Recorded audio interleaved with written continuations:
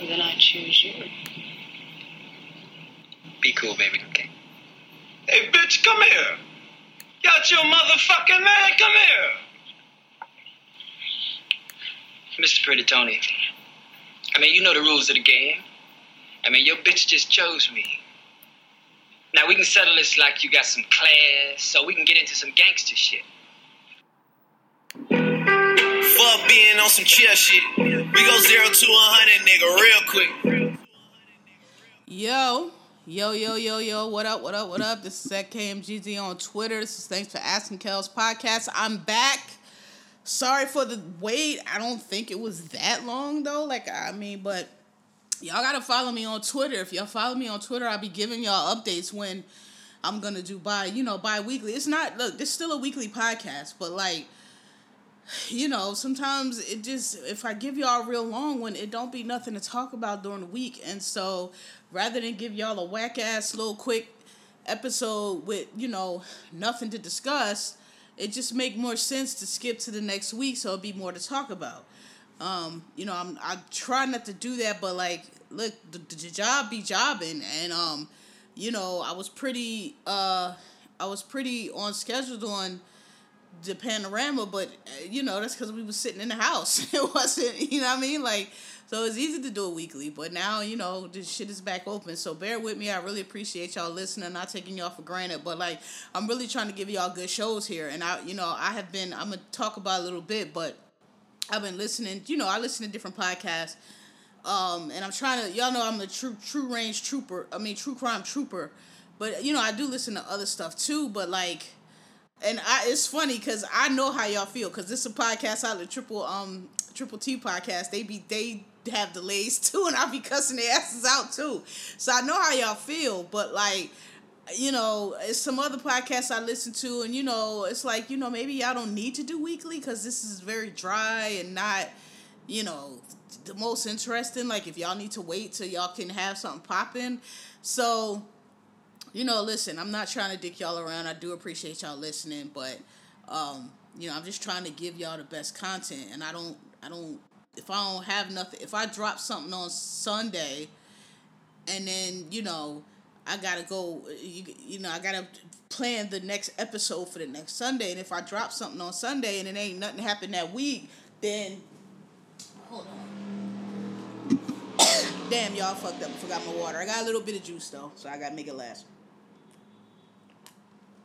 It's allergy season out here, and this motherfucker's back with a vengeance.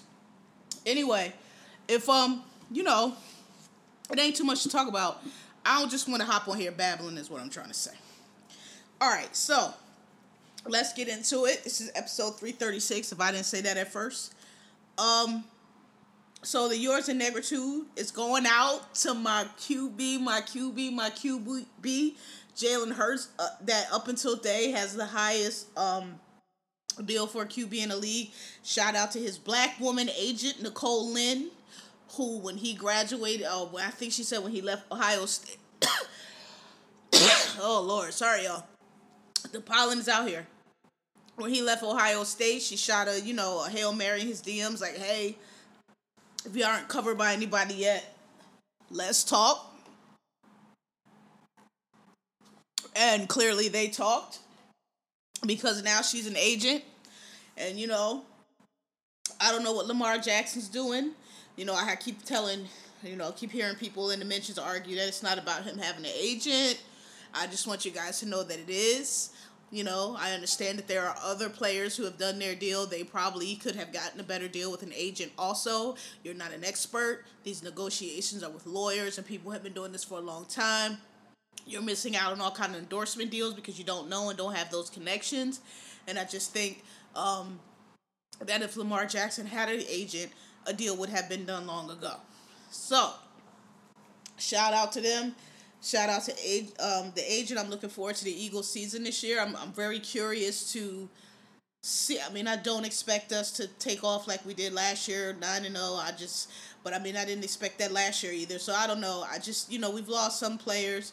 I'm curious to see how he's going to do in the draft and for trades. He seems to always pull a rabbit out the hat. But I think as a team, we're still pretty much one of the best ones out there. But hey, summer ain't even here yet, so we worry about football and it's time to worry about football. But shout out to them. All right, so let's get started. And I got a lot to say on this one. Let me see where do I want to start. All right, let's start with the little shit first. So the NBA playoffs are right now. I told y'all basketball season is way too long for me. I don't tend to pay too much attention. Well, I don't pay attention to basketball at all during football season. And then I tend to not really start paying attention to it because the finals are in June. So that means you could really start paying attention to it in March, April, and still have almost, 4 or 5 months of basketball. I don't know why the basketball season is so long. I don't remember as younger it being so long, but maybe I just didn't notice. But yeah, I can't watch it November, December, January. I just really don't give a fuck. But I have been, paying attention since, about March when, we start to see who's going to be, in the top and who's going to probably be in the playoffs. But, and I kind of said this when I was talking about the WNBA, like, I don't know, the NBA, I'm not sure what it's trying to do. I just feel like it's trying to cater to too many interests all at the same time. Vegas, fans, who the hell, player complain. I don't even know really what it all is they're trying to do, but like, you're throwing guys out of games in the playoffs for stupid shit. And that's never happened. I mean, look, it's not going to go back to the old NBA days we had that I prefer when it was like straight up boxing on the court. But like it used to be that's what had to get you put out. Boxing on the court. Some of these flagrant fouls they're calling, they're going back to see if they're going to throw a player out. Like it's ruining the game. It's ruining the experience. And I think it's stupid. Okay? These guys are athletes. These guys are grown men. It's going to get rough on the court. People, watching on TV at home, like they shouldn't have they're going to watch the game regardless. They shouldn't have so much input into the game. I don't care if George from accounting is upset or appalled because, somebody got elbowed in the nose. Like, George, you're not on the court. Shut the fuck up. All right? Nobody gives a fuck. We, let the refs deal with it. Let the players deal with it. Let the league deal with it. I just feel like it's just they doing too much now. They throwing people out of games for like just common contact. Like sometimes you get hit in the nuts. Like it happens. Like he trying to push. He's trying to throw his arm out there. And he just happened to hit you in your waist. Like come on, man. Like we throwing people out of games for this. It's just I feel it's ridiculous. Even the one with old boy that's a bum talking shit to LeBron James, but like even that play, it looked to me like he just got crossed up nasty. LeBron just crossed him up and he just got so turned around that his arm flung out and he tried to reach and grab himself back and hit him in his groin. And listen, no offense, we know LeBron is a flopper. Like I'm not saying he didn't get hit in the nuts. I don't know, but we know LeBron is a flopper. So it could have hit him in the thigh. Who knows where it actually hit him at? If it did actually hit him in the nuts, I don't know. I don't know how these situations be under the shorts with the jock straps and all that. But I'm just saying. I thought that was a bit much.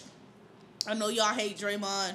I thought the Draymond thing, but I mean, I kind of understood that. I guess that was a culmination of things that, nigga, you keep doing the most. But I didn't think that stomp was that bad. I mean, he did stomp on him, but it was in trying to turn around. He had his leg wrapped up. I mean, he had to put his leg down, and it just so happened he put it on his chest. I didn't think that was that. I just thought that was a tussle.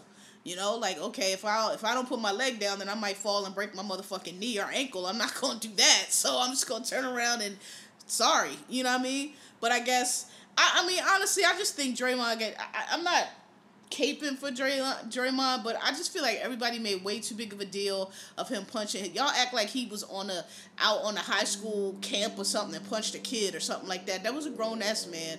And look, we all, like I just said, they all professional athletes. Look, if you got knocked the fuck out, I don't tell you should shut the fuck up. Whatever you said to the man, like, but y'all acting like he bullying him. Like, come on, dog. Like, we all grown here. We all in great shape.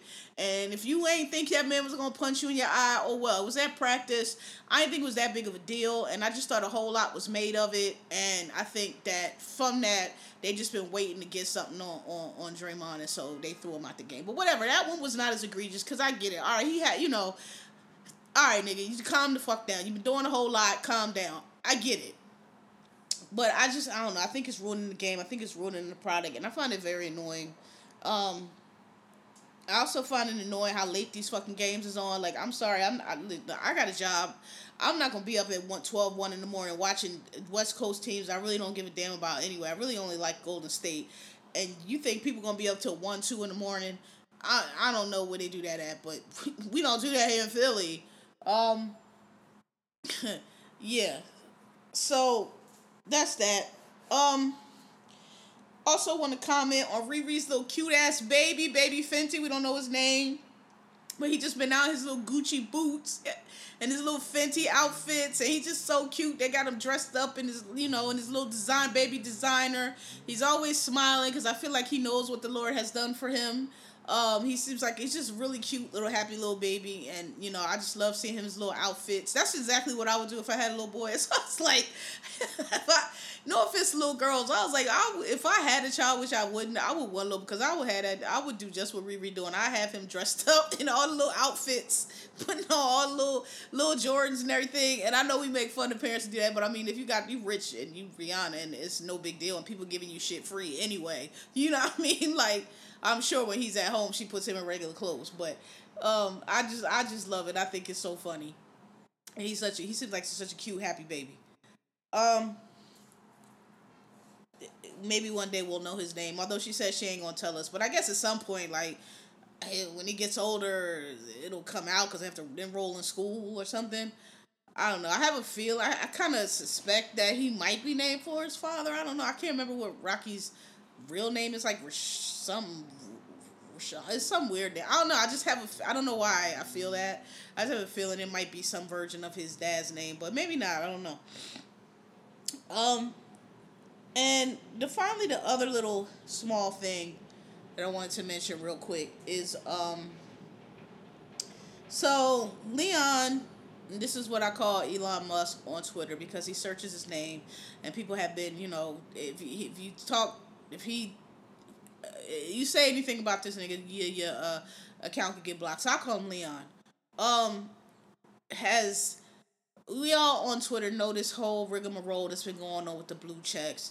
It's so dumb because in the early days of Twitter, nobody had, and there were no blue checks. I can't recall if there was a way to initially tell if there was if an account was legit. I don't think there was, because I think when Twitter first started, it was so few people on there.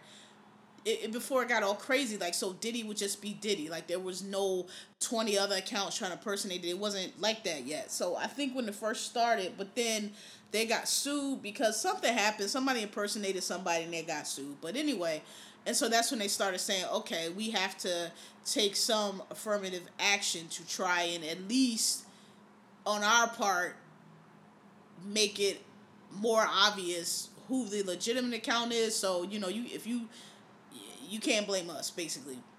So that's what the whole blue check, and I mean, I don't even think it started a blue check, or we call it a blue check because it's the legitimate account has a blue check next to it, but I believe when it first started, I think when it first started, it wasn't a blue check. I think they went late, start doing that later. But basically, it's verification. The whole purpose of the blue check was to identify the official account. If you were a celebrity, if you're a magazine, if you're a company, because anybody could create a Twitter account. They can spell your name a little different. They had all these different parody accounts of people. And so you just wanted to know if this is Rihanna's account, the one that she has. This Beyonce's account, the one that she has, and that's what it was for, a verification. And that helps, that makes the app manageable, because otherwise you just in a random ass chat room where anybody can claim anything, right? So that's what it was. And over time, as more and more people came to Twitter and more nerds, and I want to say when Tumblr got shut down and all the fucking nerds and geeks that was over there came to Twitter, then all of a sudden it just start turning to this clout thing, and people thinking because they got to check their opinion is more valuable than somebody else's opinion, and these motherfuckers think they celebrities and they just thinking they the shit, like they run the Twitter. And it's like, nobody gives a fuck about y'all accounts. Y'all are on here just like everybody else. Y'all are not funny. Y'all are wild corny. Like, okay, Miss Ma'am, you got your PhD, or on MSNBC. I don't really give a fuck. That ain't got nothing to do with me and my Twitter experience. You and my mentions arguing with something I say, I don't, like, what are you going to do? You going to beat me up? So it turned into an issue, and it really was starting to kind of get on my nerves. So, and a lot of people's nerves, because we was like, yo, you know, it just, and they were the ones that were like retweet, like private, they the ones that ended up letting woke get out. The term woke, which has been a fucking concept in the African American community since forever, and we know what it means. It's AAV. It don't mean what the fuck y'all done turned it into. And it was a strictly African American concept and term for so long, until all of a sudden we get these fucking wannabes trying to get TV jobs and trying to get writing jobs on Twitter. The Therese and the I can't even think of the other name, but y'all know the kinds I'm talking about. The black friends on Twitter, constantly retweeting and constantly telling their white friends and constantly showing and just starving for the white attention, tweeting our shit out, and now woke done turned into the goddamn January 6th motto and the dances, and we can't have a fucking thing because of these lame ass. So that's where the blue check had gotten to. So I'm not gonna lie. When Leon came through and was like snatching everybody's checks, I was like, good.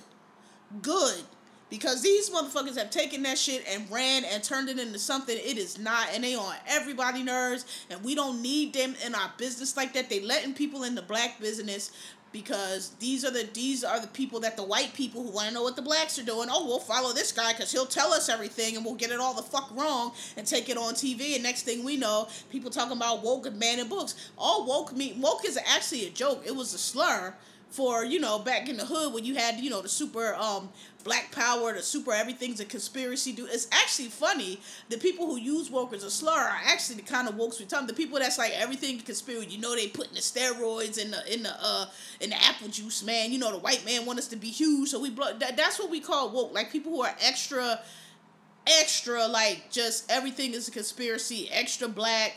You know, don't eat no pork. They put, you know, that's what woke was. And actually, it's not even that. Like, where it would come from is because back in the day, like back in the 60s and 70s, like, you know, the Black Panthers and the Nation and like the black power groups would say stuff like, hey, don't sleep. Like they'll tell you something, hey man, you know, they drafting you, they're trying to get us to go over there and fight their war, don't fall for that, don't sleep. Which basically means just be vigilant, pay attention, don't be no dummy. You know, don't let them lead you by the nose. And as a joke from that, people start saying, oh, I'm woke.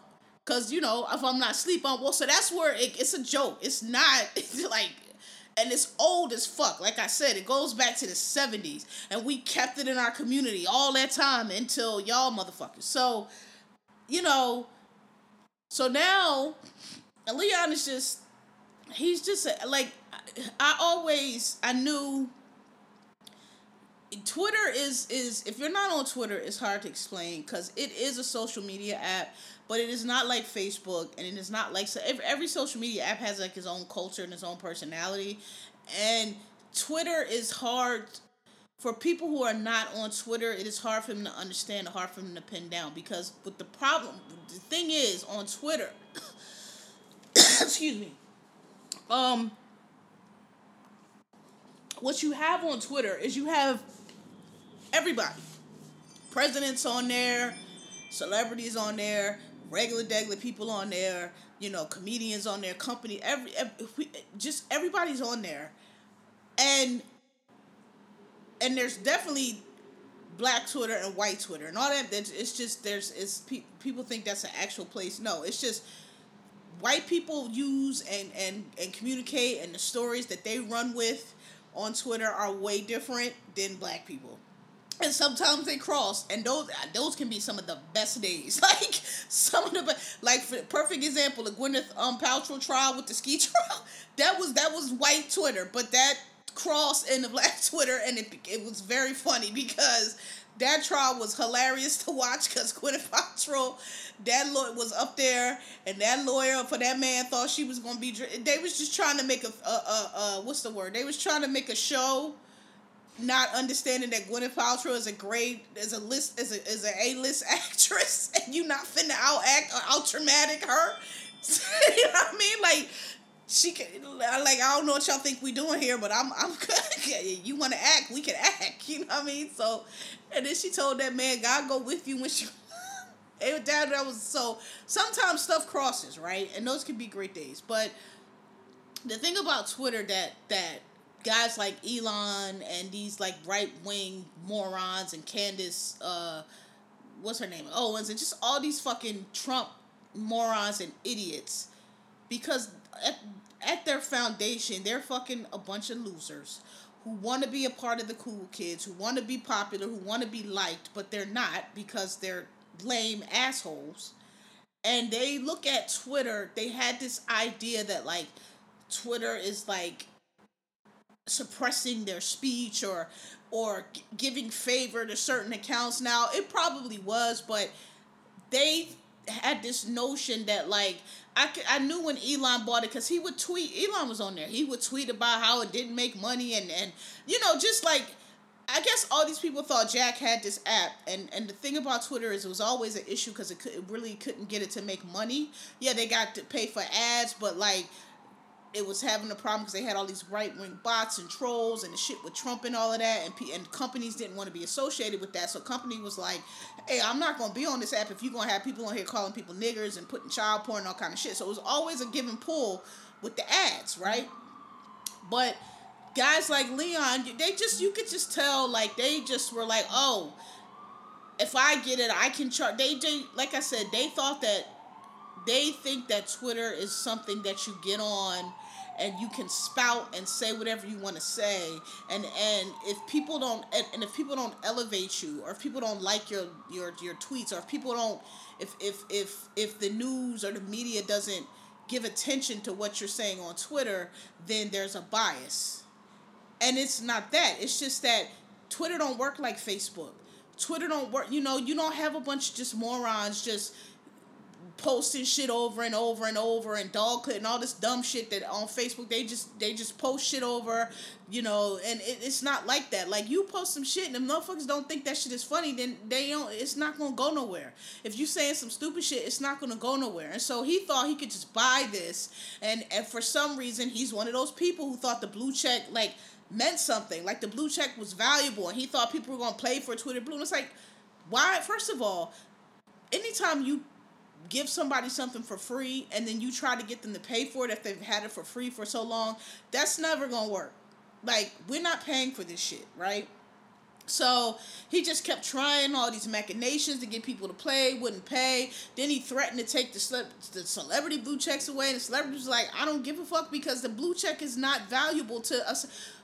LeBron James doesn't give a fuck if you take his blue check. He's still LeBron James. People who want to follow LeBron James are going to go through and figure out who's LeBron James, which one is his legit account, because you're going to be able to tell if you're not an idiot, and follow him because he's LeBron James. It has nothing to do with the check. The check, like I just said, benefits the app because it makes the app more legit, because otherwise we could just be in an AOL chat room with some random white dude from Kansas claiming he's LeBron James, like the days of the internet old. Like, the point of Twitter is, the one draw that Twitter has is that that that's LeBron James. So if LeBron James tweeted, he tweeted that. And then, yeah, sometimes celebrities have people tweet for them, but you can tell when they are tweeting. There's a lot of celebrities on here that are really good at Twitter. Chrissy Teigen, which I know a lot of y'all hate, but she's one of the well-known ones. Halle Berry is really good at Twitter. Rihanna's an internet troll, period, is really good at it. I mean,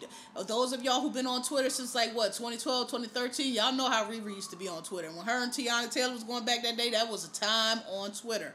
And her and Sierra, listen, if you've been on Twitter a long time, there have been grand days on here, okay, on the app. You can follow people. People have networked out. Like, I've got my job through somebody I networked with off of Twitter. A lot of people do that. You can meet real people on here. A lot of people done got married. It's a real app. There's real people behind it. And that's, to me, what is different from Facebook. Because Facebook is more like a scrapbook. You got people, they put in their kids, and,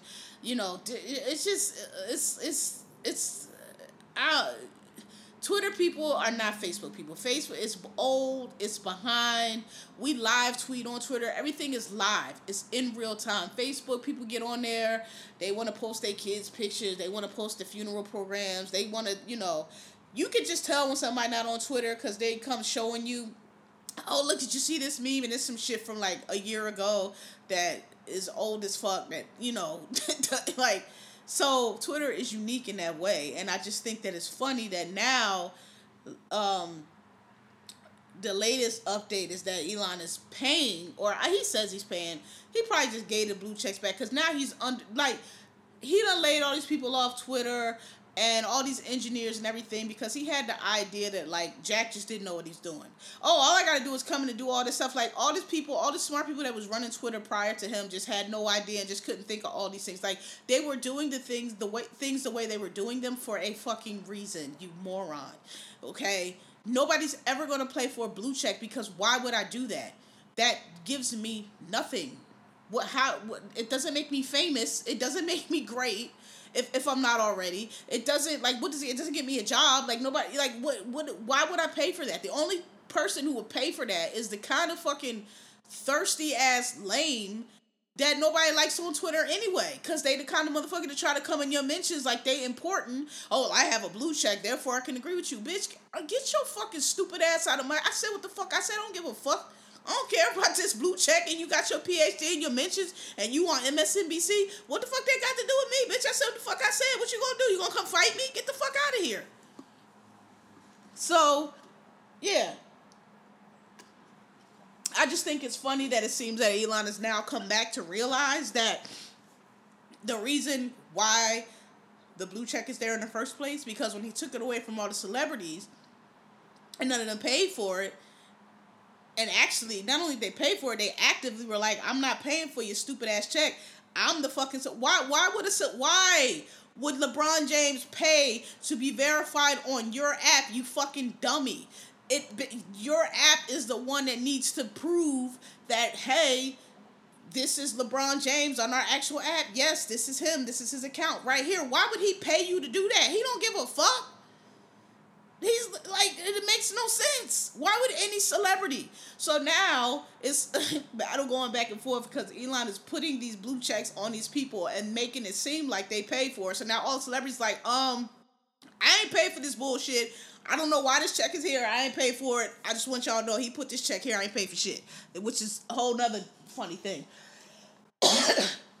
Sorry, y'all. Pollen is really bothering me. All right, so let's kind of go faster here before this takes a left turn. Okay, so this is what I really wanted to, these three things are what I really want to talk about. And I'll save Snowfall for last. Snowfall series finale, which I thought was really excellent, but I have a few things I want to say about it. So these past couple weeks, if you've been on the internet, I think we've all seen, a lot of TikTok videos come to Twitter. That's another thing that's unique about Twitter. I don't know if y'all do this on Facebook, probably do, but a lot of people post from IG, stuff that come on IG and TikTok on Twitter. And, there's a lot of bleed over. I appreciate it because I'm not on TikTok nearly as much as I am on Twitter. So when people put funny stuff on there, I appreciate it. I don't got to go on TikTok. So last week, there was a video of a teenager, and this is kind of tied. These two subjects I'm going to discuss together because they're kind of related. There was a teenager who got beat up basically by a substitute teacher. And from the video, I guess the substitute teacher who did not wear underwear, I'm going to explain that later. The teacher didn't have any underwear on. We know this because she beat up the student. And when she beat the student up, she's on the ground with the student, and you can see that she ain't had no underwear on. Whole nother topic, whole nother story. Why the lady ain't have drawers on, I don't know, but it just adds to it. Why? What I'm about to say. So, a lot of people watch that video, and usually it cuts down two ways when these type of things. When there's an issue with, like, children behaving or misbehaving, and phones in schools, teachers. There's a a break. There are people, and I don't know who raised y'all and where y'all come from, who always find a way to defend the most asinine, inappropriate, disrespectful, what the fuck are you doing ass behavior. They always find a way to defend it. And why, the teacher was wrong and all the adults were wrong and this child is right and should be accommodated and should be, put on a pedestal. And the rest of us. And when I watched that video, and I think there's a lot more of the rest of us now because we are kind of fed up. Like, it's enough now. Like, we done seen so much foolery and carrying on, and it's really getting out of hand now. And I think a lot of people are starting to step over to our side. Like, listen, we need to change. Something is going on because these kids are terrible. And so I saw that video, and I don't know why the substitute teacher was not wearing underwear. I have no idea. They do need to get to the bottom of that. She probably got fired for that alone, which fine. Listen, if the teacher beat the girl up, the girl was behind her desk wanting her phone. Now, all the other kids in the classroom filmed it, so clearly those kids had their phone. Now, the issue about phones being out in the class, I've discussed this before. I'm not arguing with y'all. It's unnecessary. I don't want to hear about how these kids need phones in the classroom from emergencies. That's fucking nonsense, okay? We done all went to school. A class is 45 minutes. We know how schools work. No emergency is getting you out of that school. They still have their protocol they have to go through because they want to make sure ain't no child molester, ain't no human trafficker. It's a real emergency. You're not trying to cut school. That's really your parent. There's no school in America that's going to let a child in the classroom get a text. Oh, my mama texted me. I got to go and walk out. That's not going to happen. So cut the shit. They got to call the school up. The school has a protocol. There's probably a list of people who can pick you up. Them people got to come pick you up to take you wherever or whatever the case. Okay? Anybody that's ever had an emergency in school knows this. Okay, or just even, it ain't got to be emergency. If your parent want to come pick you up, there's a protocol. Ain't nothing having that phone out in class is going to get it done any faster. It's a distraction. It's rude. It's unnecessary. But all that being said, in this particular clip, the other kids had their phones out. So clearly, the lady didn't require everybody to put their phone away. So this girl must have been doing something really egregious with her phone for that teacher to have taken it and be behind the desk. Now, when the video starts, the girl is already behind the teacher's desk. That right there, listen, I'm Gen X. We were raised different. We grew up different. But one thing that we were raised. Okay, we might have been raised from a distance. We might have been raised from afar. We might have been raised from the note on the refrigerator, but we were raised, okay? And as bad as we were and as wild as we were, none of us ever was fighting no teachers, okay? And if you did, for the kids that want to fight teachers, y'all seen them on movies like Lean on Me and all that shit in the delinquent schools down to the center city where ain't nobody give a fuck about y'all and they just had chains on the doors and just waiting for y'all to get delinquents. Regular ass students was not fighting no teachers, would never fight a teacher. If we had a problem with teachers, we tell our parents, they come up there and we better have been right about it. You better not have been rude or disrespectful. You better be a legitimate beef or that's your ass. So the substitute teacher, she's behind the desk where she ain't got no place in. You already wrong. You already strong. You already wrong. You already disrespecting this lady because you're a student. Go sit your ass down. If that lady took the phone and you really got an issue with it, you go talk to the principal, whoever. That is a grown-ass woman. You're not supposed to be behind the desk, but y'all don't teach y'all kids a fucking thing.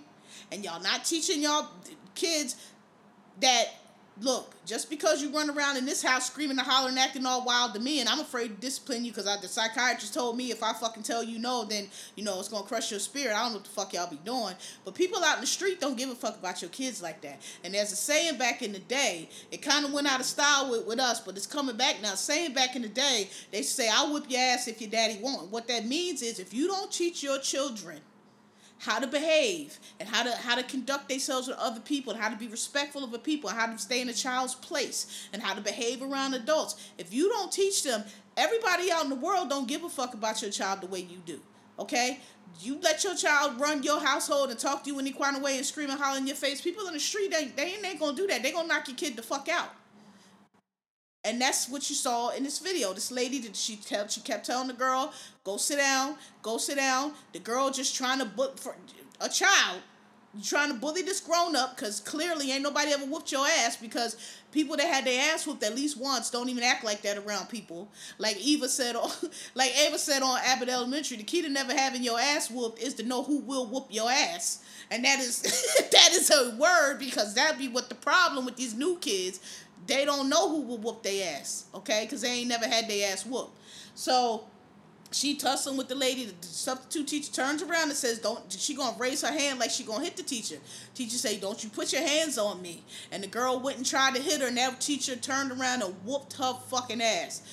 Whooped her ass, had her down on the ground. And people's like, she ain't gotta whoop the girl like that. No, maybe she don't. Maybe she don't. But I bet you that girl won't raise her hand to nobody else, because if you don't teach your children how to behave in school, or how to behave, period, if somebody else will. Okay? And that lady whooped that girl's ass, and didn't nobody do nothing about it. She on the ground getting her head bashed and talking about, you're not gonna do it. All the other students were sitting there, which told me, filming it, and then after like a little while, when they seen the teacher really gonna get off her, they was like, all right, somebody go get a teacher. But that told me that they knew that girl deserved that, because we've seen other videos where the kids be like, all right, that's enough jumping, listen, them kids sat there for a reason, okay? And I just, look, we're tired. You motherfuckers need to start parenting your children. You're not parenting your children. You're not teaching them anything. You're not guiding them any kind of way. You're letting them do whatever the fuck you want to do, because y'all got all this therapy speaking, therapy talk, and y'all done went to all these fucking therapists to telling y'all this shit. Now y'all kids acting just like these wild ass white children for a reason. Okay? You're trying to be your kids' friends. You're not holding them responsible. You're not teaching them anything. You're not holding them accountable. And when they get grown-ups, I'm telling you right now, it's going to be a problem, because society, they got all these police and they got all these jails, and they're not going to be talking to your grown-ass child who doesn't know how to follow directions and who thinks they can buck up on anybody. They're just going to shoot them motherfuckers, or they're going to put them in the fucking jail, and they're going to have records because you didn't do your job. Y'all are failing your children. Your children should not be raising their hands to adults, period. Let alone teachers. Y'all are taking this shit too far. You can teach your children how to not be, but my father and all of us in Gen X, we know, our parents taught us, look, you don't want to get molested like Dudley on different strokes, so, you don't let nobody touch you, teaching you. You don't have to acquiesce just because somebody's an adult. If something is wrong, or they disrespecting you, they talking to you crazy, they just going over the line, then you can stand up for yourself. Yes, but that's different than what the fuck y'all are doing now, where y'all don't have no respect for adults. Y'all don't have no respect for authority. Y'all think that, you're on the same level with grown-ups. You trying to swing on adults, and then when the adult want to slap the snot out of you, then you want to act shocked. You're a little kid. I'm not a child.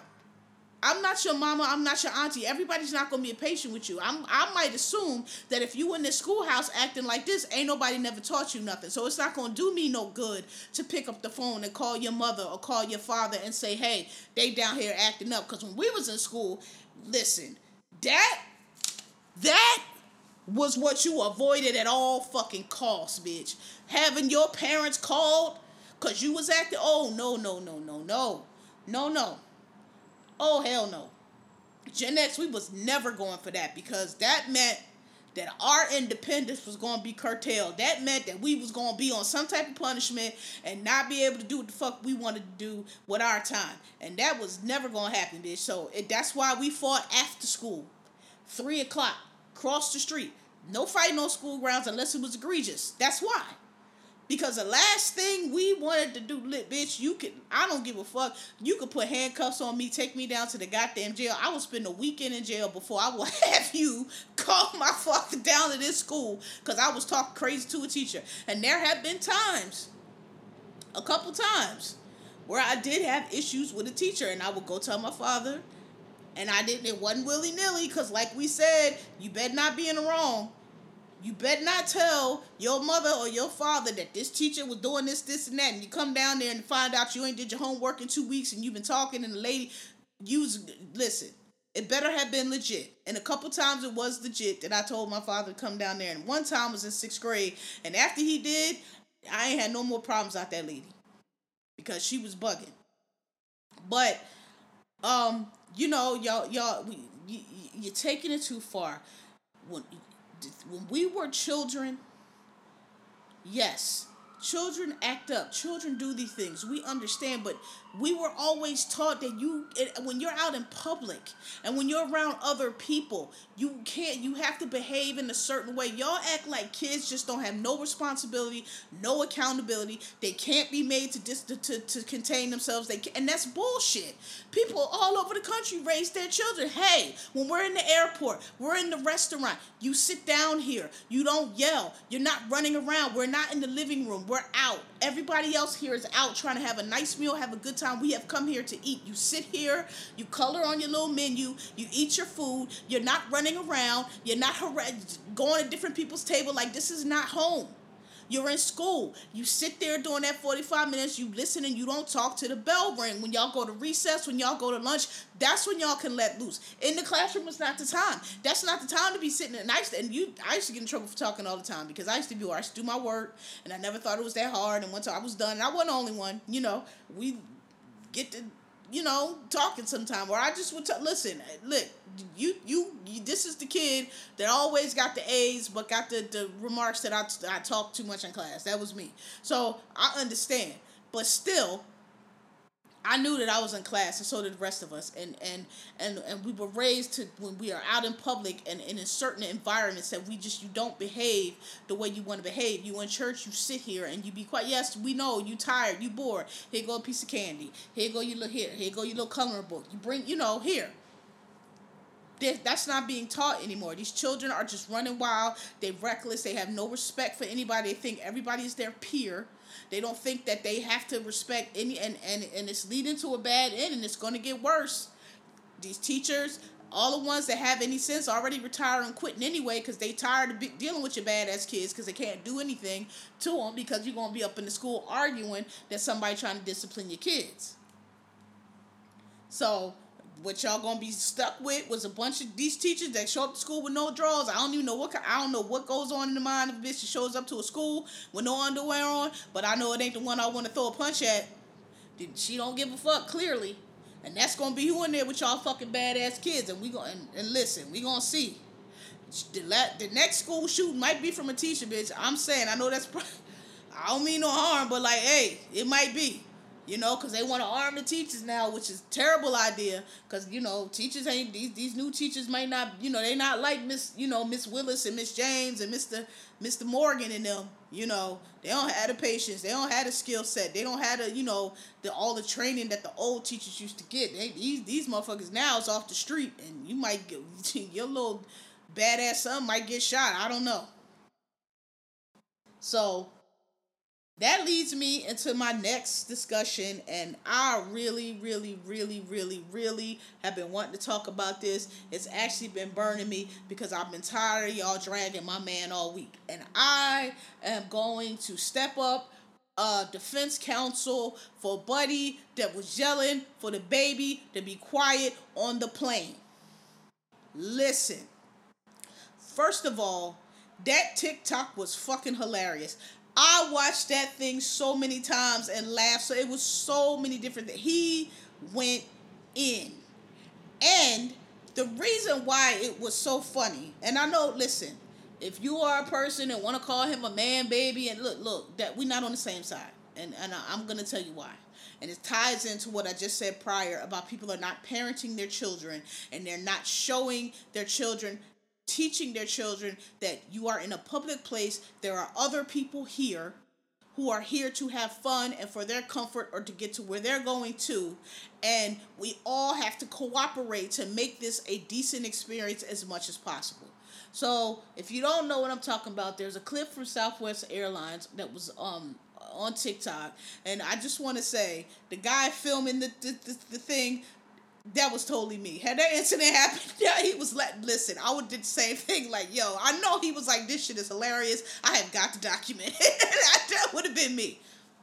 There's a plane that is flying into, I think they said Fort Lauderdale, but it was in a holding pattern because they couldn't land. I think they said weather. They said why, but it had been circling the airport. And if you've ever been on a plane I've been on a plane a couple times where either because of air traffic control or something like that, we couldn't land, and so we just circling, and that shit. That, and also if you ever been in a plane and you taxiing because it's backed up and you just taxiing in circles trying to, oh boy, that's very, very frustrating, especially after a long flight. If you done sat in a long fucking 3, 4, 5 hour flight and you just want to land and you can't, very frustrating. Okay, so that's the context. They were trying to fly in and they had been circling the airport because they couldn't land. So the man is yelling. Well, I'm not going to say he's yelling. He was speaking loudly. What happened was he was complaining because there was a child. And y'all keep saying baby. That was not baby crying. People are like, well, baby's crying. They get the ear pressure in the ear. That was not infant crying. We all know what babies cry sound like. That was a toddler cry. That was a 2, 3, 4-year-old cry. Didn't sound 5 because 5-year-olds, they talk more. This was a 2, 3, maybe 4 cry, a toddler cry. That was not a baby. He was calling it a baby, but it wasn't a baby. An infant anyway. That was not because the baby's cry, they got the that high pitched, and it's a wail type. This was just it was stopping, it was crying, it was screaming, it was a toddler. And he was asking this is the part of the video that the people who want to call him an asshole and all this shit miss. He was yelling about the baby, but he was not yelling. He said the baby was crying for 40 minutes, but what his complaint was that the baby was crying for 40 minutes. So he had on his headphones and he said he was asleep. The baby was crying nonstop for 40 minutes while they're circling this airport, and nobody was trying to hush the child or settle the child down. That's what he was complaining about. People want to talk about it's an infant and baby cry. Yes, I was on the flight. Oh my God. I was on the flight from New York to LA. There was a newborn. I don't know if he's a newborn. It's a baby on the plane. The baby cried. Nobody complained. I mean, yes, was it annoying? But I put my headphones on. But we understand. Infant, it's the pressure. We get it. You can't. I mean, but the mom, was trying. She was trying to tend to the baby. She put the plug in, but I mean, he just was crying off and on, not nonstop, but enough in this flight. But we understood it's the infant. I guess she had to fly the baby. We got it. Nobody, was huffing. Everybody had their headphones. Like, okay, fine. But again, the baby wasn't crying nonstop. Like, he would cry. Then she would put him to sleep. And then he'd wake I guess the pressure or something was waking him up, and he would, do the little cry, but he was crying for a good portion of the flight. But not for like 45 minutes straight. The man wanted them to try to settle the baby. And the reason I know that's what he was complaining. Listen, when he said, or did that baby get paid extra to yell? Boy, I about fell the fuck out. But then, the thing that really made me laugh, though, is when they're trying to get him to quiet. They're trying to tell him to be quiet. And then I think it was the guy who might have been his baby. I don't know who it was, but it was somebody ahead of him that turns around and says, oh, well, now trying to be tough now because, everybody, just leave it. The flight attendants and everybody is around the guy, so now he gonna get bold, and he's like, oh, well, now you're bothering me now. He was like, I don't give a fuck you ain't say a fucking thing when that baby was crying for 40 fucking minutes. Just leave it, thank you. Was crying for 40 fucking minutes, right? So that shit was funny to me. So sorry about yelling at you. Every time I get on here, somebody come to the fucking door and they can't just leave the fucking package. I gotta ask them.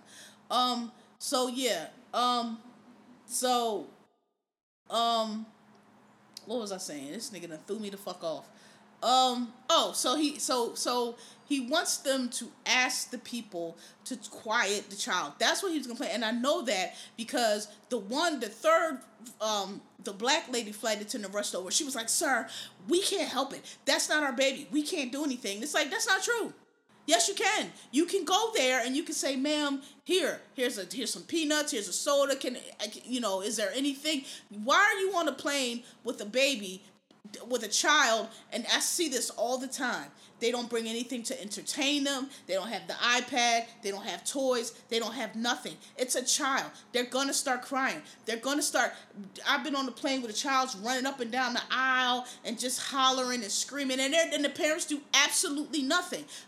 Fortunately for me, though, I've been on the flights where the flight attendants will come and be like, "Ma'am, do you want a soda? Because there's something we can do. Can you quiet the baby down? Does he need to walk?" It's a plane full of people. Everybody on this plane is trying to be comfortable. And we cannot, with you just want to sit there and let your child holler. 45 minutes is a long fucking time. And y'all trying to make this, he was frustrated. And should he have been yelling at? No. But this is what we need y'all to understand. And I keep people saying people with no kids. It ain't just people with no kids, because it's people with kids too. Like I said, you need to teach your children how to behave. Okay?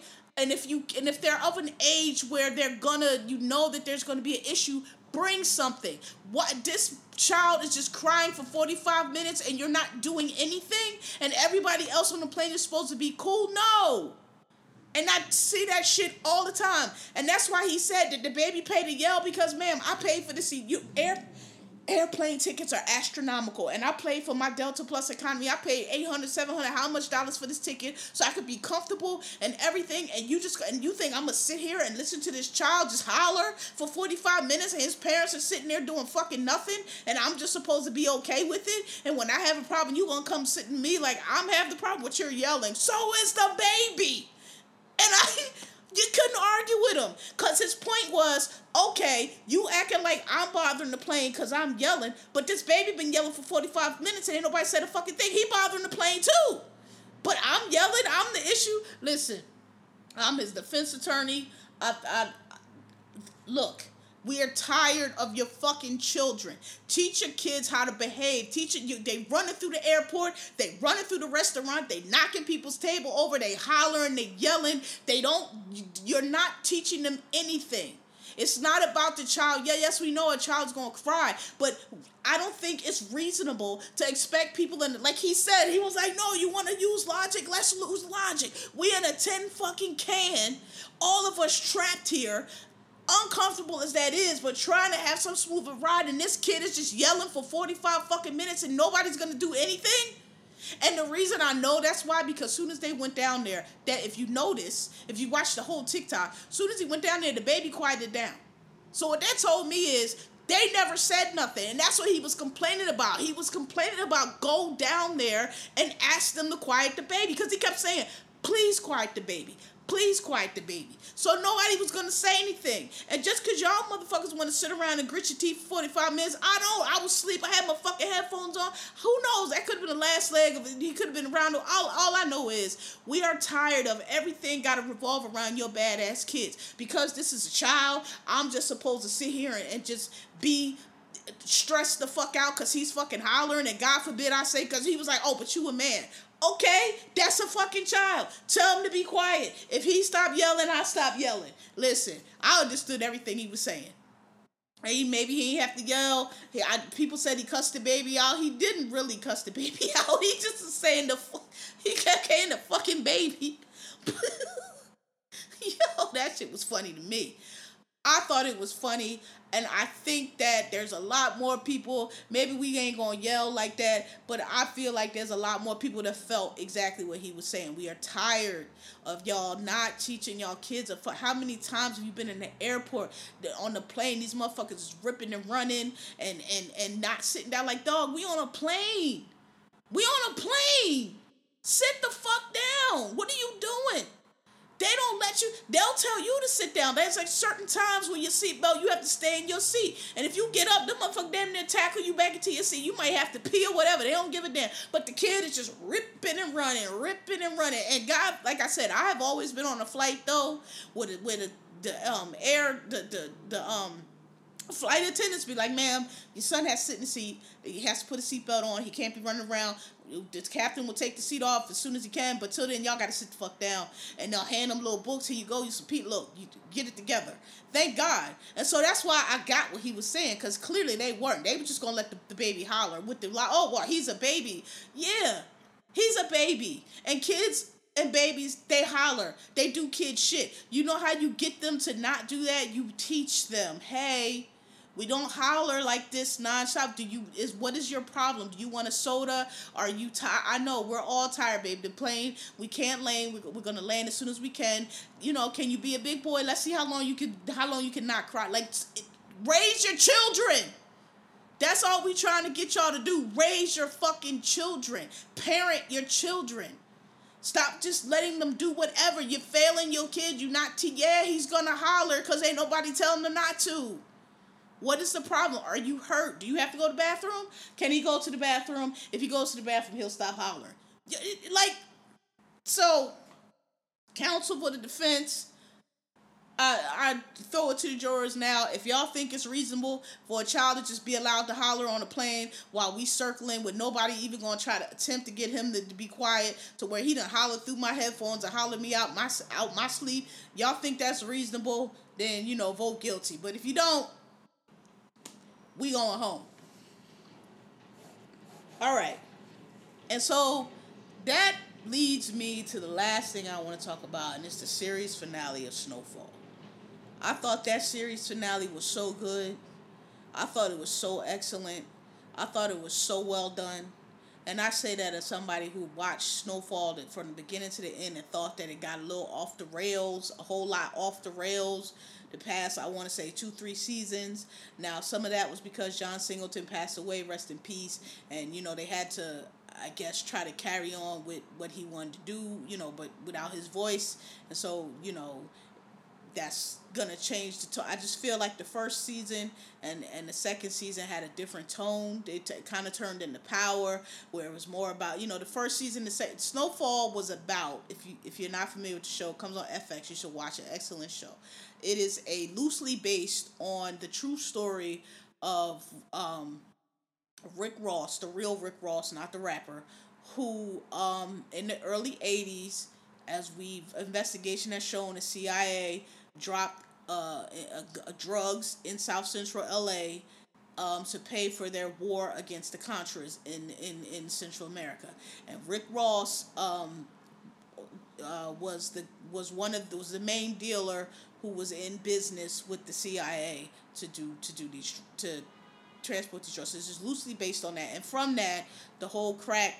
Because if I'm Gen X, and I remember this. Like, we lived through this, so we keep trying to tell y'all all the time, like, y'all with this cocaine and these hard drugs, like, look, we see where that's gonna lead. But crack though started, and I remember it started on the West Coast. Like, we had, when I was younger, like when we were little kids in the 70s, cocaine was a big deal. It was the rich drug that, nobody thought it was a dangerous drug.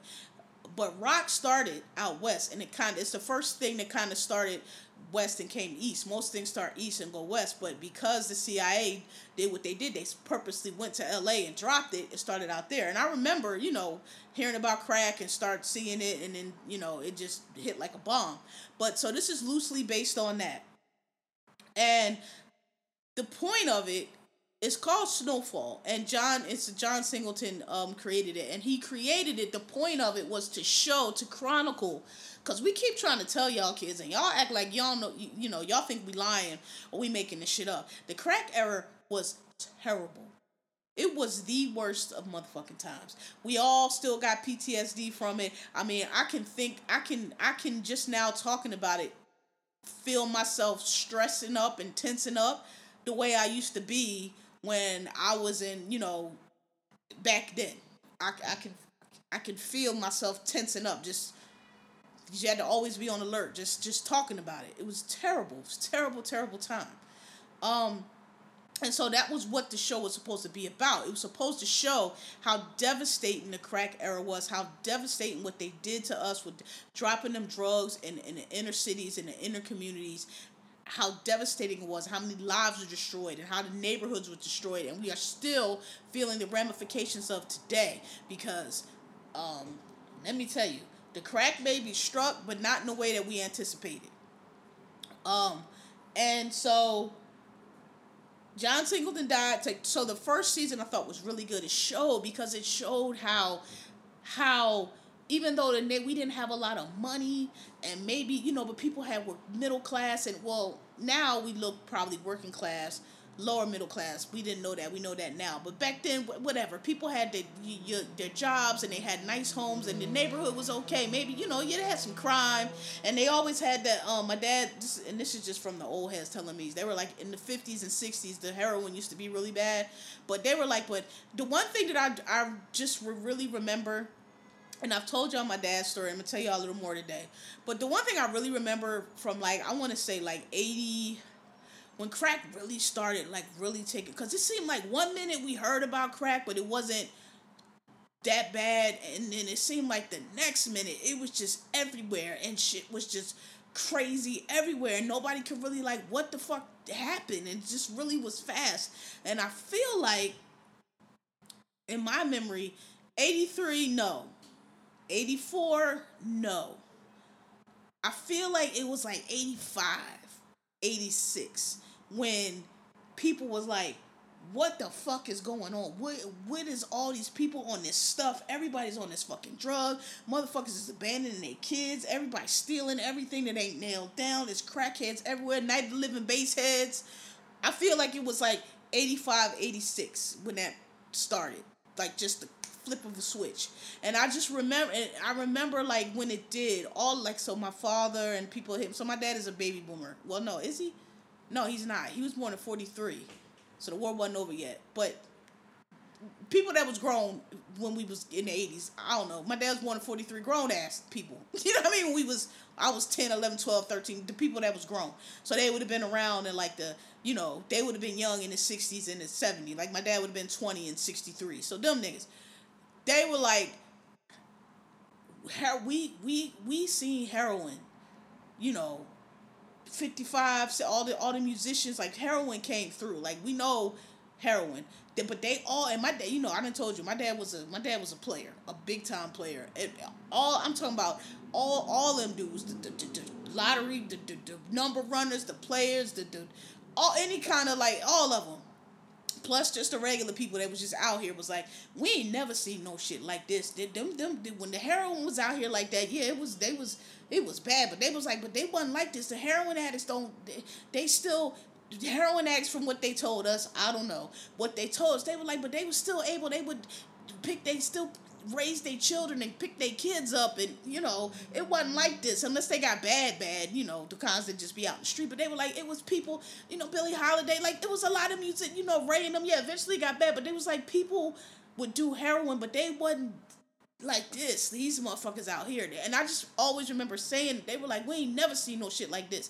And this is coming from people that dealt cocaine, back in the 60s and 70s, dealt weed, these ain't coming from no church folks. This is coming from people that was street-ish or in the streets, we ain't never seen I don't know what, this crack is crazy. This crack is crazy.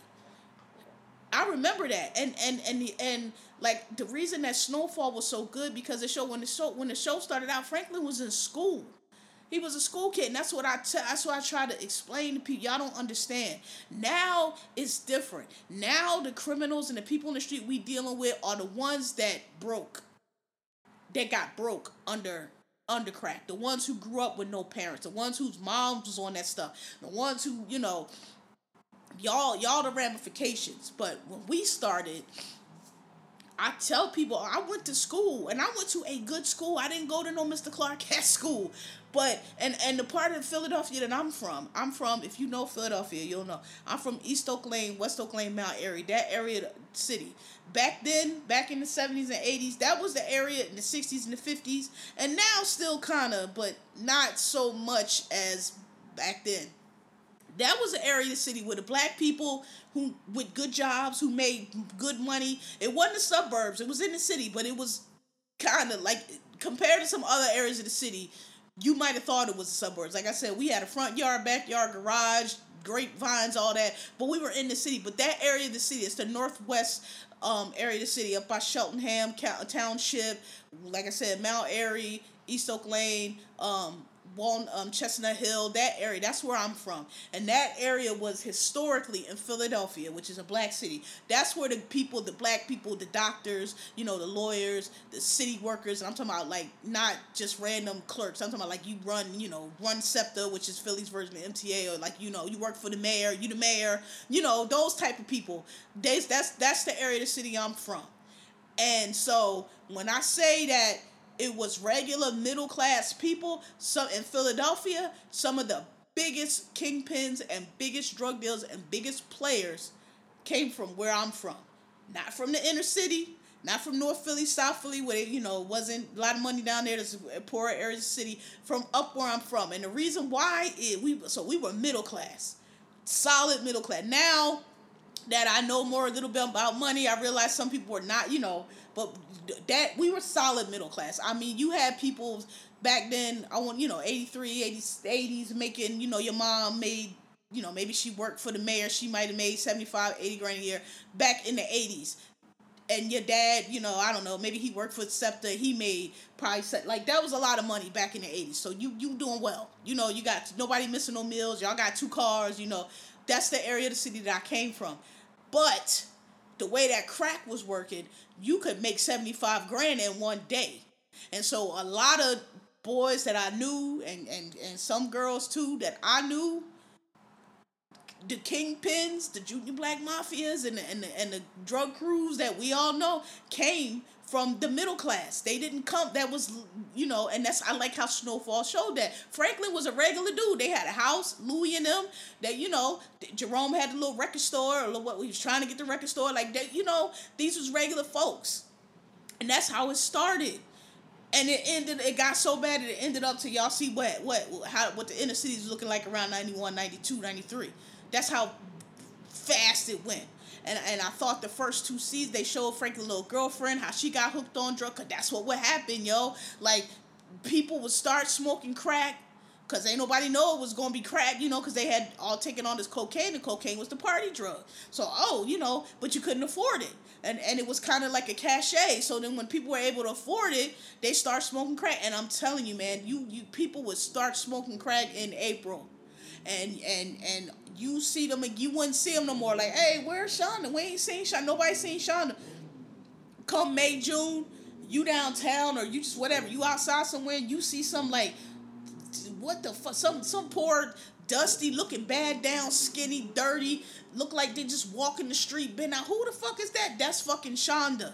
She been on that fucking crack since April. She ain't at home. Nobody don't know where her kids at. She done stole from her grandmama. Grandmama put out. Like, it was that bad, yo. People selling their bodies for drugs. Like, they had no money, so they fucking people for drugs. They letting drug dealers, y'all saw New Jack City, that was real. Letting drug dealers use their apartment to stash money and stash drugs just so they could get free rock. Letting them, and you know what? Let me throw my teenage daughter in too. You want to fuck her? Sure. Like, listen, these things were happening. These things were going on. It was terrible. And nobody was, I told y'all, my father's business was in West Philly. Again, if you know Philly, my dad's business was in the Cobbs Creek area. So he was on 60th, and we was on 60th Street, between Pine and Osage. Is that right? Yes. So, not quite, some people call that area Southwest, but that's not Southwest. Southwest to me is not till you cross over, what's that, 59th Street? No, it's Lansdowne. What is that over there? Washington Ave. It's not till you, to me, when I say Southwest Philadelphia, I'm talking on the other side of Washington Ave. Where my dad's store was, that's Cobbs Creek. But that was during these times, that was the heart of the crack. I mean, it was bad. It got bad. People that worked for my father was on that stuff. This one lady, I'm not sure if I told y'all this story. She got on it so bad, she turned into we call them strawberries. crack prostitutes. Basically, they fuck you for crack. Not even money. Just give me crack and I'll fuck you. She ended up getting murdered. I think I told y'all the story before. We don't know what happened. Nobody knew what happened with her. She was missing for a long, long time. Maybe not so. I can't remember. It was over the summer. So I feel like maybe from like April, right about now, she was missing for a while. And the only reason we found her is because when it started getting hot, it was just a smell in this lot that was like down the street and around the corner. There's a smell in this lot. And people, it was like, probably figured it was like a body in there, but we didn't know who. It turned out they opened the trunk of the cars in the lot and it was her. So she had been strangled, throat cut, everything. That's somebody, I knew her, and she had a kid, she had a baby. Worked for my dad. So, and there was other people, my dad used to be the spot, like I think I told y'all before, because my dad used to be a player, I told y'all. And a real player, like, and I don't, I guess I could, I guess I could say now, but, I know, my father, I know now, like, things that I didn't know, but that I suspected, or that I knew it was more to the story that I know for sure now, and because people have told me, and just, like, I know more now, so I understand, and then matching it up to little stories that he told me, like my dad, when I was younger, I told y'all, my dad used to be gone sometimes. It seemed like really long to me, because I was young, but I'm thinking now, maybe he would be gone for, like, a week or two, a month at the time, but he would be gone sometimes, and I never knew where he was. They would say, they would tell me whatever. I never knew where he was, but I do remember, and this is related to Snowfall, because this one conversation we had one time, and I always remember this conversation because, and my dad would tell me a lot of stories. Some of them I ain't really believe, because I was like, yo, you putting a lot on that nigga. But some stories he told me, I believed, and not only do I believe, later I would, through other information or through something else, confirm. But this one day, so my dad took me to school every day, we would drive from where I went to school in Westfield. I went to school in Overbrook Park, which is over by right on City Line Avenue, over by Lower Man. Like, if you know where Friend Central is, if you keep going down City Line Avenue towards west on City Line Avenue, past Friend Central, out, if you keep going straight, you'll go out to, like, Lower Marinette area. That's where I went to school at. I went to school in Overbrook Park. So where we lived at in the city, we would get on the boulevard and get off at City Line, and it's a straight shot down City Line to where I went to school. So that was our drive every day. And this was like, whenever George Bush Sr. was president, was that 88? I think. Yeah, he's a one-term president. When Bill Clinton, yeah, it would have had 88, because Bill Clinton got elected in, 91, 92? 88, 91, yeah, 88. And I remember when George Bush got elected, my father said he was, and this is in the height of the 88, was, if you my age, y'all know, 88 was one of them years. It was like the height of Nas got a whole album just about 88, right? Like 80, I'm gonna tell y'all the key crack years. 85, 88, 90, 91. Those were the hot years. 88 for sure. And he told me, we were driving along, I don't recall what was on the radio, but it was something on the radio, something had happened. You know what it was? I do remember. It was the Iran-Contra hearings, when that Oliver North stuff went down, whatever year that was. And that was on the TV every day. My dad watched that intently. And I was like, my dad would watch stuff, but, like, he watched that shit like my nana and them was watching Young and the Restless. And I just was like, I know it was on the news, but I was like, why you watch? Like, all day he was watching. I'm like, he didn't really watch stuff like that. Like, he watched news, but not like that. Like, he watched it like we watched the OJ trial. And I never understood it. And then, like, one day we were riding, and he was like, yo, I can't remember what came up, but it had something to do with that and George Bush. And he was like, George Bush is the biggest drug dealer. That motherfucker we used to fly drugs, because he used to head the CIA. And my dad, and this is before all the shit that we know now about what the CIA did in the hood and the stuff that Maxine Waters found out. This is before we knew that. This is when it was just like a rumor. Well, you know how black people, who you think bring these drugs in, but it was like, but my dad was saying, he was like, see, George Bush ran the CIA. He bought all them drugs in. They bought all them drugs in. They know where the fuck this drugs is coming from. They the ones bringing them in. And I was just like, okay, but I never dismissed that story because I did know my dad. I didn't meet all my dads. I knew all my dads like around the way friends, but it was only he had certain other friends that he would introduce me to, but only a few. And so I knew if he introduced me to them, they were important. And so he had a guy, his white guy, a lawyer. He called him Scotty. And my dad had a bunch of friends in Miami. His friend named Abdul, who when we go to Miami, we stay at Abdul's house. I didn't at the time know why we was going to Miami. Now I know now, but we used to go to Miami. Abdul and this dude Scotty, and Scotty was a lawyer in Miami. And I mean, he was a lawyer. He was. I know now he used to rep all the drug dealers, but he was a lawyer in Miami. White dude, Scotty, real cool though, real nice. Like again, he didn't introduce me to just anybody, so I knew if he introduced me, this dude was cool. And Scotty was cool. He was nice. He was a funny guy. He had, he would wear, it was Miami, so I would notice this, but he would wear these crocodile cowboy boots, like Crocs, like them joints that cost like $7,000-$8,000 back in like the 80s. So, and he was a lawyer. He was a straight up lawyer. But he ended up dying in a plane crash. And I remember when he did, my dad was like upset about it. He had to go. He went to Florida. He was like, oh man, Scotty passed. And I don't know how long he knew Scotty or how, but I just knew that he was a good friend of his, because if he introduced him to me, and he introduced him to me and my stepmom, who's my dad's wife, like he, like I knew this was an important person, because he don't just introduce anybody to us. So he had to go down for the funeral and everything. And then he just told me he died in a plane crash. So later, as I'm older now, and I've heard different stories, I put things together, I realized Scotty was an attorney. He was an attorney for every, like, I'm talking about the Griselda Blanco, the big time Pablo Escobar. He was that attorney for those guys. And that's how my dad knew him.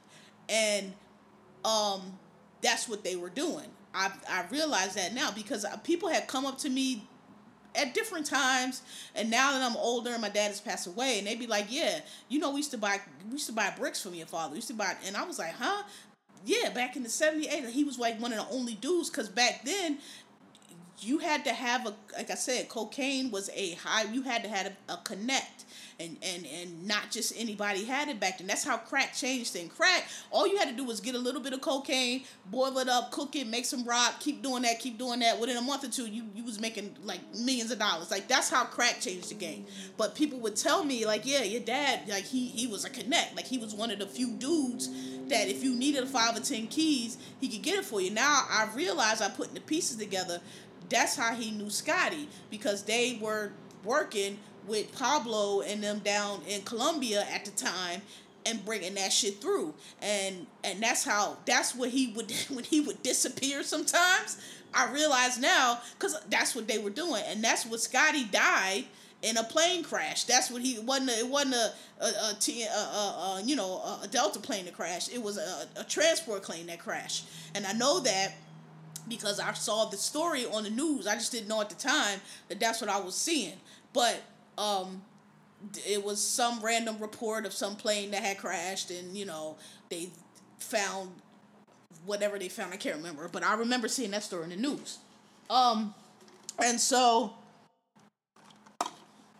the last time I remember is when he was in the hospital, and I guess he knew he wasn't coming out, and he was telling me, he was just talking to me and telling me random stuff. But he said, I can't remember how it came up this time, but he started talking about Miami, when he used to be in Miami. And I knew that he used to be in Miami. He was telling me, he was like, man, we didn't know. He was like, I wish we would have bought some property down there. He was like, but we was down there, man, it was, because Miami is basically built by the drug traffickers. But in the 70s and 80s, it was like a vacation, red state, country ass spot, nothing but swamp. And that's what he was saying. He was like, man, they used to have real estate down there for so cheap. He was like, man, we could have bought all of Miami Beach.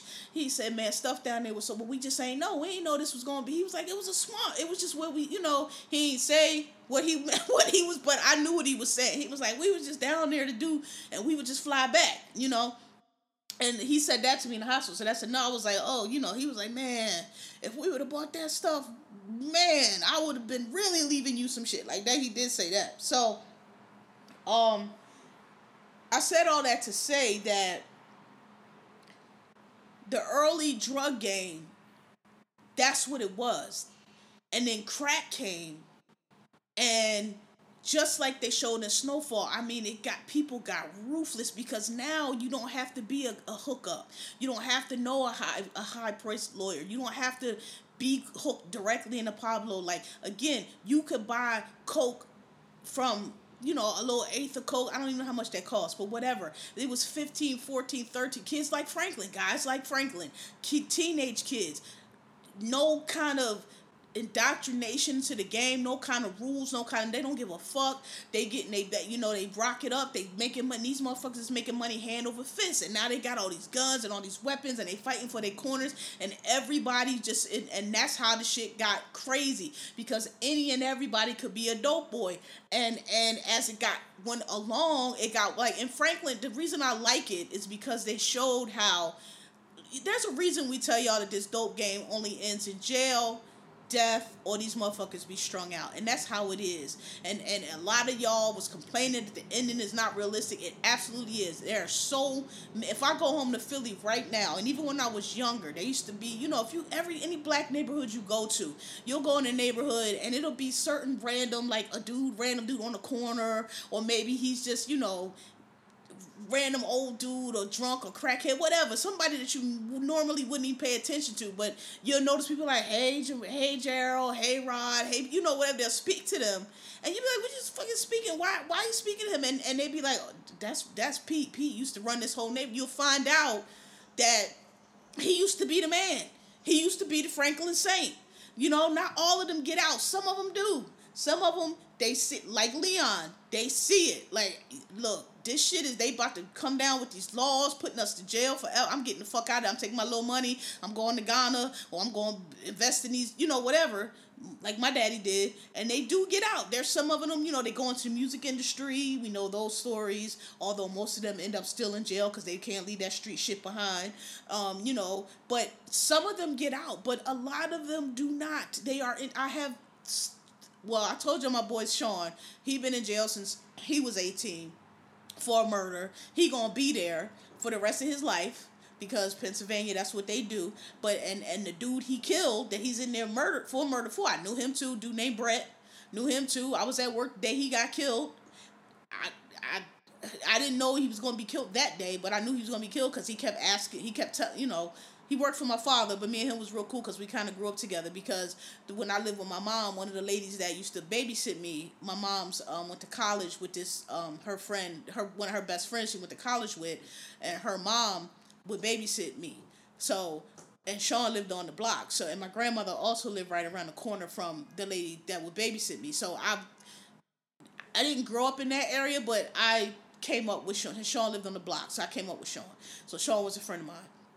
But he ended up running a drug crew, and he would come by the store all the time. My dad knew him, so he didn't, and he told me, and I told him, he told me his stupid plan of what he was going to do, and I was like, Sean, that's not going to work. They still going to put you in jail. It don't work like that. He thought that his plan was he was going to send his little boys to do Brett. They was fighting over this corner, two blocks up for this corner on Larchwood. They was all summer. They was battling. They was shootouts all summer. That summer we had to keep on ducking, and for this corner. And Sean, I told you, my dad used to one things that my dad used to do. Is like when dudes come home from jail, or when they get paroled, or if they get probation, whatever, because they first offense, and the court says they have to have a job, my dad will come let them work for us. So we had like a lot of dope boys and a lot of drug kingpins who was working for this. Ours was their cover job. I told y'all that, right? My boy Stacy, it was a lot of them in there. That's what my father would do. Allow them to work there. He didn't even have to pay some of them because they weren't getting. They had dope money. He just, hey, I need to say I have a job. So and this was like in the early 80s. So, Sean just he told me what he was going to do. And I was like, Sean, that's not going to work. Because he was like, I'm going to get everybody else to shoot him. I'm not going to actually shoot him. So when they do that, they can't say I shot him. I'm like, Sean, it don't work like that. It's called felony, whatever. I told him it wasn't going to work. Nigga did anyway. And so he's been in jail since 18 because all the boys told on him. And he tried to say, but it wasn't my gun. They was like, but you're the one that ordered the hit. Like I said. So he's been in jail since 18 over that. And I know another guy that's also, he didn't get life though. He got, he's probably out now. He got like 20 years. Yeah, he's probably been out. Because when we were like, yeah, he would have been out. I was like 15, 16, 20 years. I mean, maybe he's back in, but he got 20 years. And the thing about Pennsylvania is they don't do like parole and all that shit. So if they give you 20 years in Pennsylvania, it's 20 years minimum. You're going to be in there 20 years and then they'll let you out. If they give you life, you in there for life. They give you double life, forget it. So I know a lot of guys that are in jail. They still in jail. Some of them got out. I went to school. I tell y'all, we went to school with kingpins because back then it's not like now. Now these motherfuckers don't even bother to go to school. But back then, if you was smart, you at least go to class sometime. Maybe you wasn't in there all the time, but you was in there enough to take the tests and get your grades and take the the quarterly standardized test. You were there enough to where you could maintain an A or a B, so that if the cops came and tried to claim that you'd be like, what you talking? I go to school. I look, here go my report card. Like, that's what they used to do when we was in school.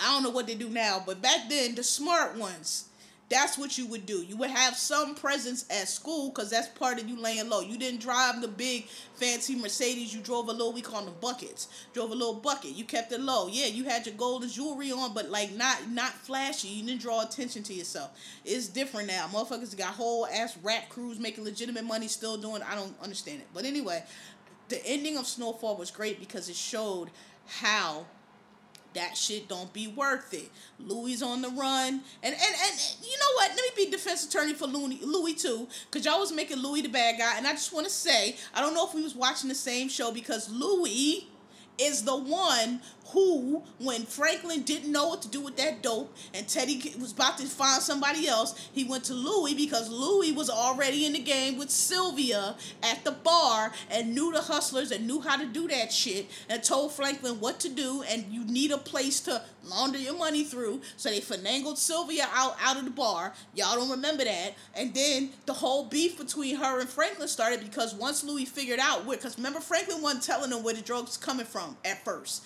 And then when Louis found out that he was fucking around with the government and who Teddy was, she was like, Franklin, you got this ain't it. This not you. They fucking with you. That's not your money. They using you. They gonna throw you to the wolves. Remember? That's what started the beef. And then Franklin didn't want to do it. Franklin was like, look, man, I just need to do this. We're gonna get this money, gonna be out. Y'all gonna help me. And then Louis was like, cool. Louis and Jerome was like, all right, fine. We gonna be a crew. Sissy, all of them. We gonna be a crew. It's only when Franklin went back and was still trying to fuck with Teddy, and Louis was like, look, Louis and Jerome was like, bruh, look, we gonna do our own thing.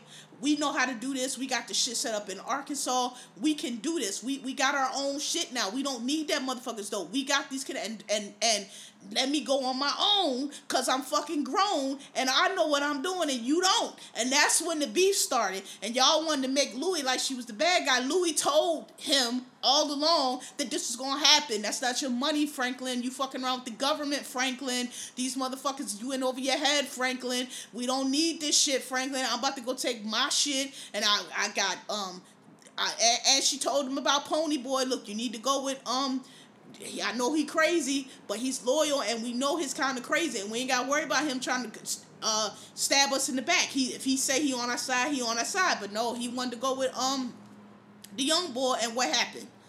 Okay, and that's what started the war. So, defense attorney for Louis, because y'all tried to make Louis the bad guy. Louis was the one who set all that shit up and told Franklin how to do it and told Franklin he needed to get out. And this motherfucker thought he could just go quit on Teddy. Like, nigga, Teddy is the CIA. What do you mean give you? That's not your money. That's all government money. He's setting your accounts and shit up because he wants to fund his little fucking war. He's got the account numbers for all that shit. And all y'all talking about Sissy fucked it up. Sissy knew that he wasn't calling in no bank transfer. He was probably going to call a code to let them know, take all that shit out or move all that shit or whatever he was going to do. Teddy was not calling the bank transfer, and she knew that because she knew that Teddy killed her husband and how easy he would lie. And why would he do that? If he was going to transfer the money, he would have just did it.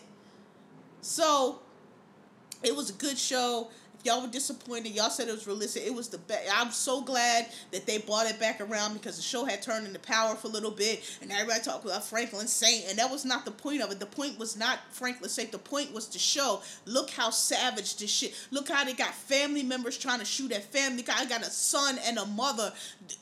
A son threatening his mother and not wanting to see his mother anymore by some money and choking his baby mom. Like, killed this man's father. Like, that's how savage it got. You had motherfucking grandmothers that had to put bars on their house because their grandchild was coming in and stealing their shit. Okay, I told y'all, crackhead stole my grandmama's address. Dog. That's the nigga. You couldn't not. It was bad enough that you couldn't have, like, you know how people had their little porch chairs on their porch and plants. The crackheads were stealing anything with nailed down, so people had to start nailing they furniture to the porch so the crackhead wouldn't steal it, plants and shit. But one day, this motherfucker came to my daddy's store, because you know crackheads, they always trying to sell shit. He had an address, somebody's address off their goddamn house,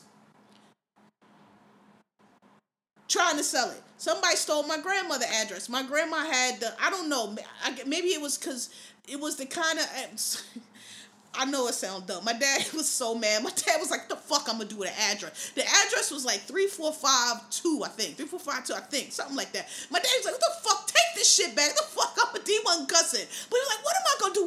What am I going to do with the address? You used to a plate in them. Man, if you don't get, he was so pissed. He grabbed the dude by the shoulder, put him out. But my grandmother's got stolen too. And I realized, I guess it was she had the kind, so my grandmother's little front yard, you know how they had those light posts? It's like a light. Like, it looks like a little lighthouse, and then they hang the address like it's a metal, the wrought iron metal address hanging off of it. They took that, and I think it's maybe because of the metal, they was trying to, because they only took, it was a rash of those kind of things where they was stealing, because they would steal your wrought iron, your gate, anything metal, and I think that's what it was. So hers got stolen, but that boy, that was so funny. He was like, if you don't get out of here, what the, you come on, man, give me $20. What am I gonna do with the address?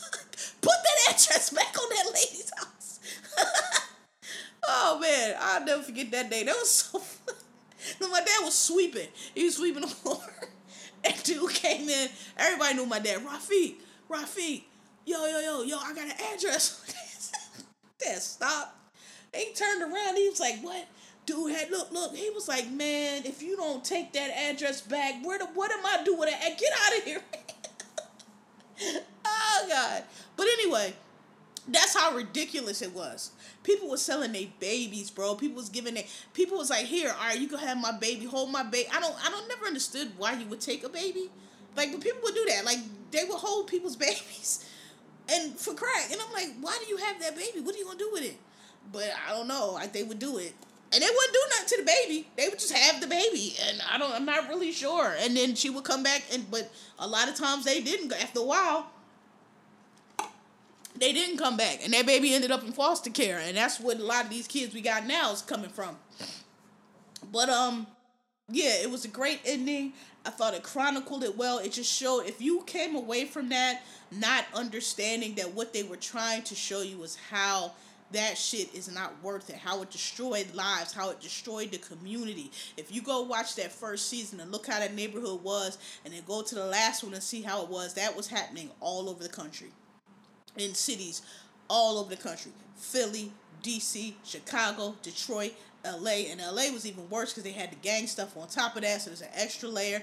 Miami, everywhere. It was just everywhere. The whole country was in grips. It even moved out to the suburbs, you know, but it was a terrible, terrible, terrible time. And it really did not subside. I feel it really did not subside. And when I say subside, not that it went away, but like it was not as, they weren't shooting out. It was not as crazy as it was when we were younger.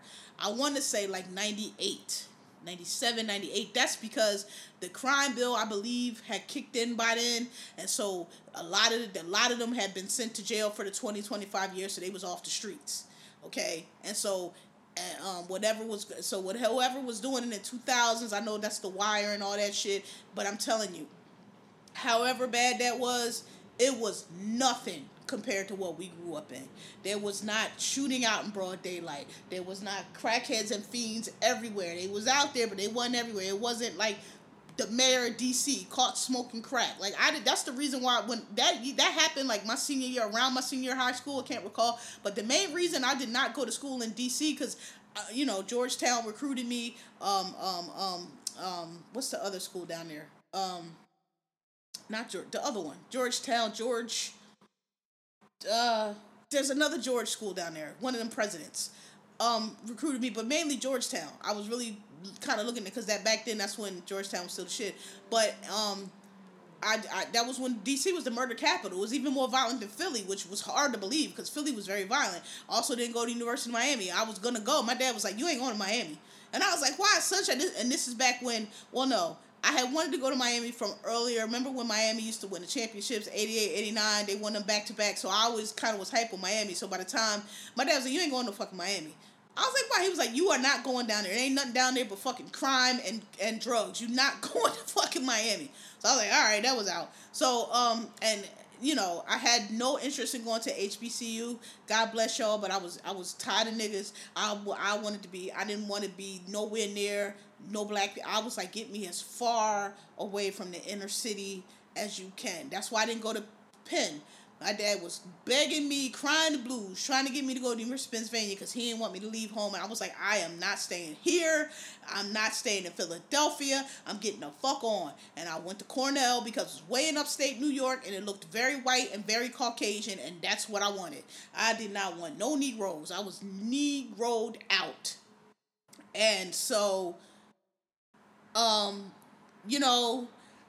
those of us, y'all millennials, that's why we really, Gen X, we really don't got it for y'all, because y'all whine and complain a lot about all the shit y'all went through, and it's like, bro, we went through all that, plus all the shit before. Y'all really didn't go through nothing. Like, y'all didn't. The shit y'all be complaining about, we went through that y'all complaining about, plus the 2 before, plus the 3 before that, plus the crack, plus the AIDS. Dog, we came up in a very, very turbulent time. We are survivors. We don't talk about that shit too much, but trust and believe. Gen X, we are like we are for a reason, because we some milk box material. We was on milk boxes. They were snatching kids. It was like, bruh, we went through it. So that's why we don't really have it for y'all complaining about the shit. Y'all be like, nigga, y'all came by after shit was safe. The crime bill, y'all complained about, nigga, y'all wasn't out here when they was shooting in the streets like this. Y'all wasn't out here when people, with moms and babies had to sleep in their bathtub because the bullets was just raining through ridiculously, and they was killing witnesses, and they was killing cops, and y'all please with it. We don't want to hear it, because y'all did not go through what we went through, and we are all of us got PTSD from that shit, and that's why we don't play with these druggy drugs like y'all do. That's why we don't take cocaine like a recreational drug and a party drug like y'all do. Because that's how niggas start out. Nobody just started smoking crack. They all started with cocaine, then they went to crack. So that's, if you Gen X, I'm telling you, we don't, if it ain't weed, it's crack. We don't do don't bring that cocaine out around. And those of us who did, guess where they are? Crackheads. Those are the crackheads that we were talking about, and they ain't doing much better. We did not fuck around. I do not mess around. I don't, look, if you can do cocaine and maintain it, I know there are some people that can do it every now and then, I know that, but I feel like people be addicts more than they realize, and if you're doing it every weekend, then you're not maintaining, you're doing that shit every weekend, and pretty soon that turns into you a fucking cokehead, and then, God forbid, a crackhead, because crack is back. I don't know if y'all know, but it's back now, and I think it's not a coincidence, it's back around the time that all these dudes that was locked up for 30, 40 years are starting to now get out, and they don't know how to do nothing else, and all of a sudden now crack is back. I don't know, maybe it's a coincidence, but I don't think that it is.